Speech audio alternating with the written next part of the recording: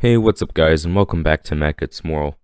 Real quick, I just want to say that from here on out, this podcast is going to be uncensored, starting with this episode.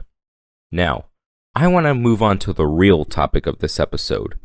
My thoughts on the IShowSpeed drama. For those of you who've been living under a rock for the past 9 months, basically, IShowSpeed is this YouTube streamer who has grown exponentially.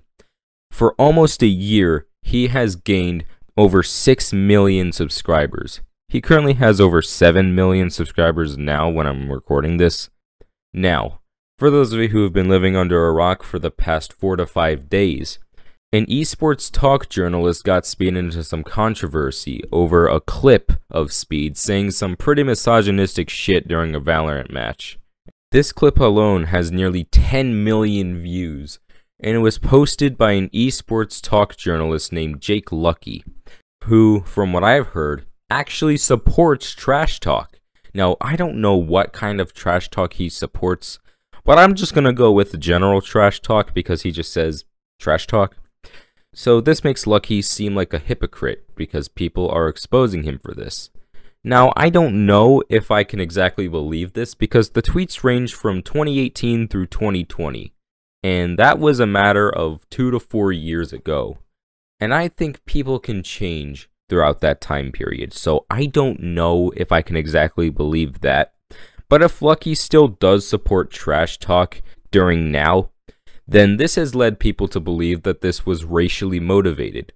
But I noticed Lucky clarified that this is not racially motivated. And apparently people have been threatening him because they think it is. Listen, I never condone doxing or harassment toward anybody. If anything, that makes you the degenerate at this point. Do not dox or harass anybody. And he also said that with a young audience comes a great responsibility. I think Speed acted like this because he was getting a lot of racist text-to-speech donations because his aunt had died at the time. So I don't blame him for losing his shit, but I guess both are in the wrong here, I don't know. But listen, I'm pretty desensitized to this shit already. Like back when I was in elementary school, my brother and I would play Call of Duty Modern Warfare 2, the universal hotspot for online trash talk. From 12-year-olds claiming they did your mom last night to getting called the N-word with the hard ER. So I'm pretty much used to this shit already. This is nothing compared to any of that. And from what I've heard, I think Speed also said and did much worse shit before this that was also not cancel worthy. So in conclusion, I don't think Speed should be canceled because let's keep in mind here, he's a 17-year-old kid, his brain is still developing, and essentially he's playing a character to entertain people. And I don't blame him for losing his shit sometimes, because it's very hard to keep that many people entertained at a time. And he apologized for it anyway, but I'll let you guys watch the clip yourself. It's on Speed's Twitter.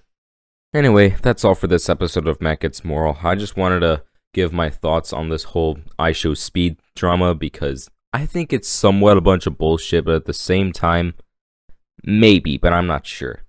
Anyway, thank you all for listening, and I'll see you guys next time.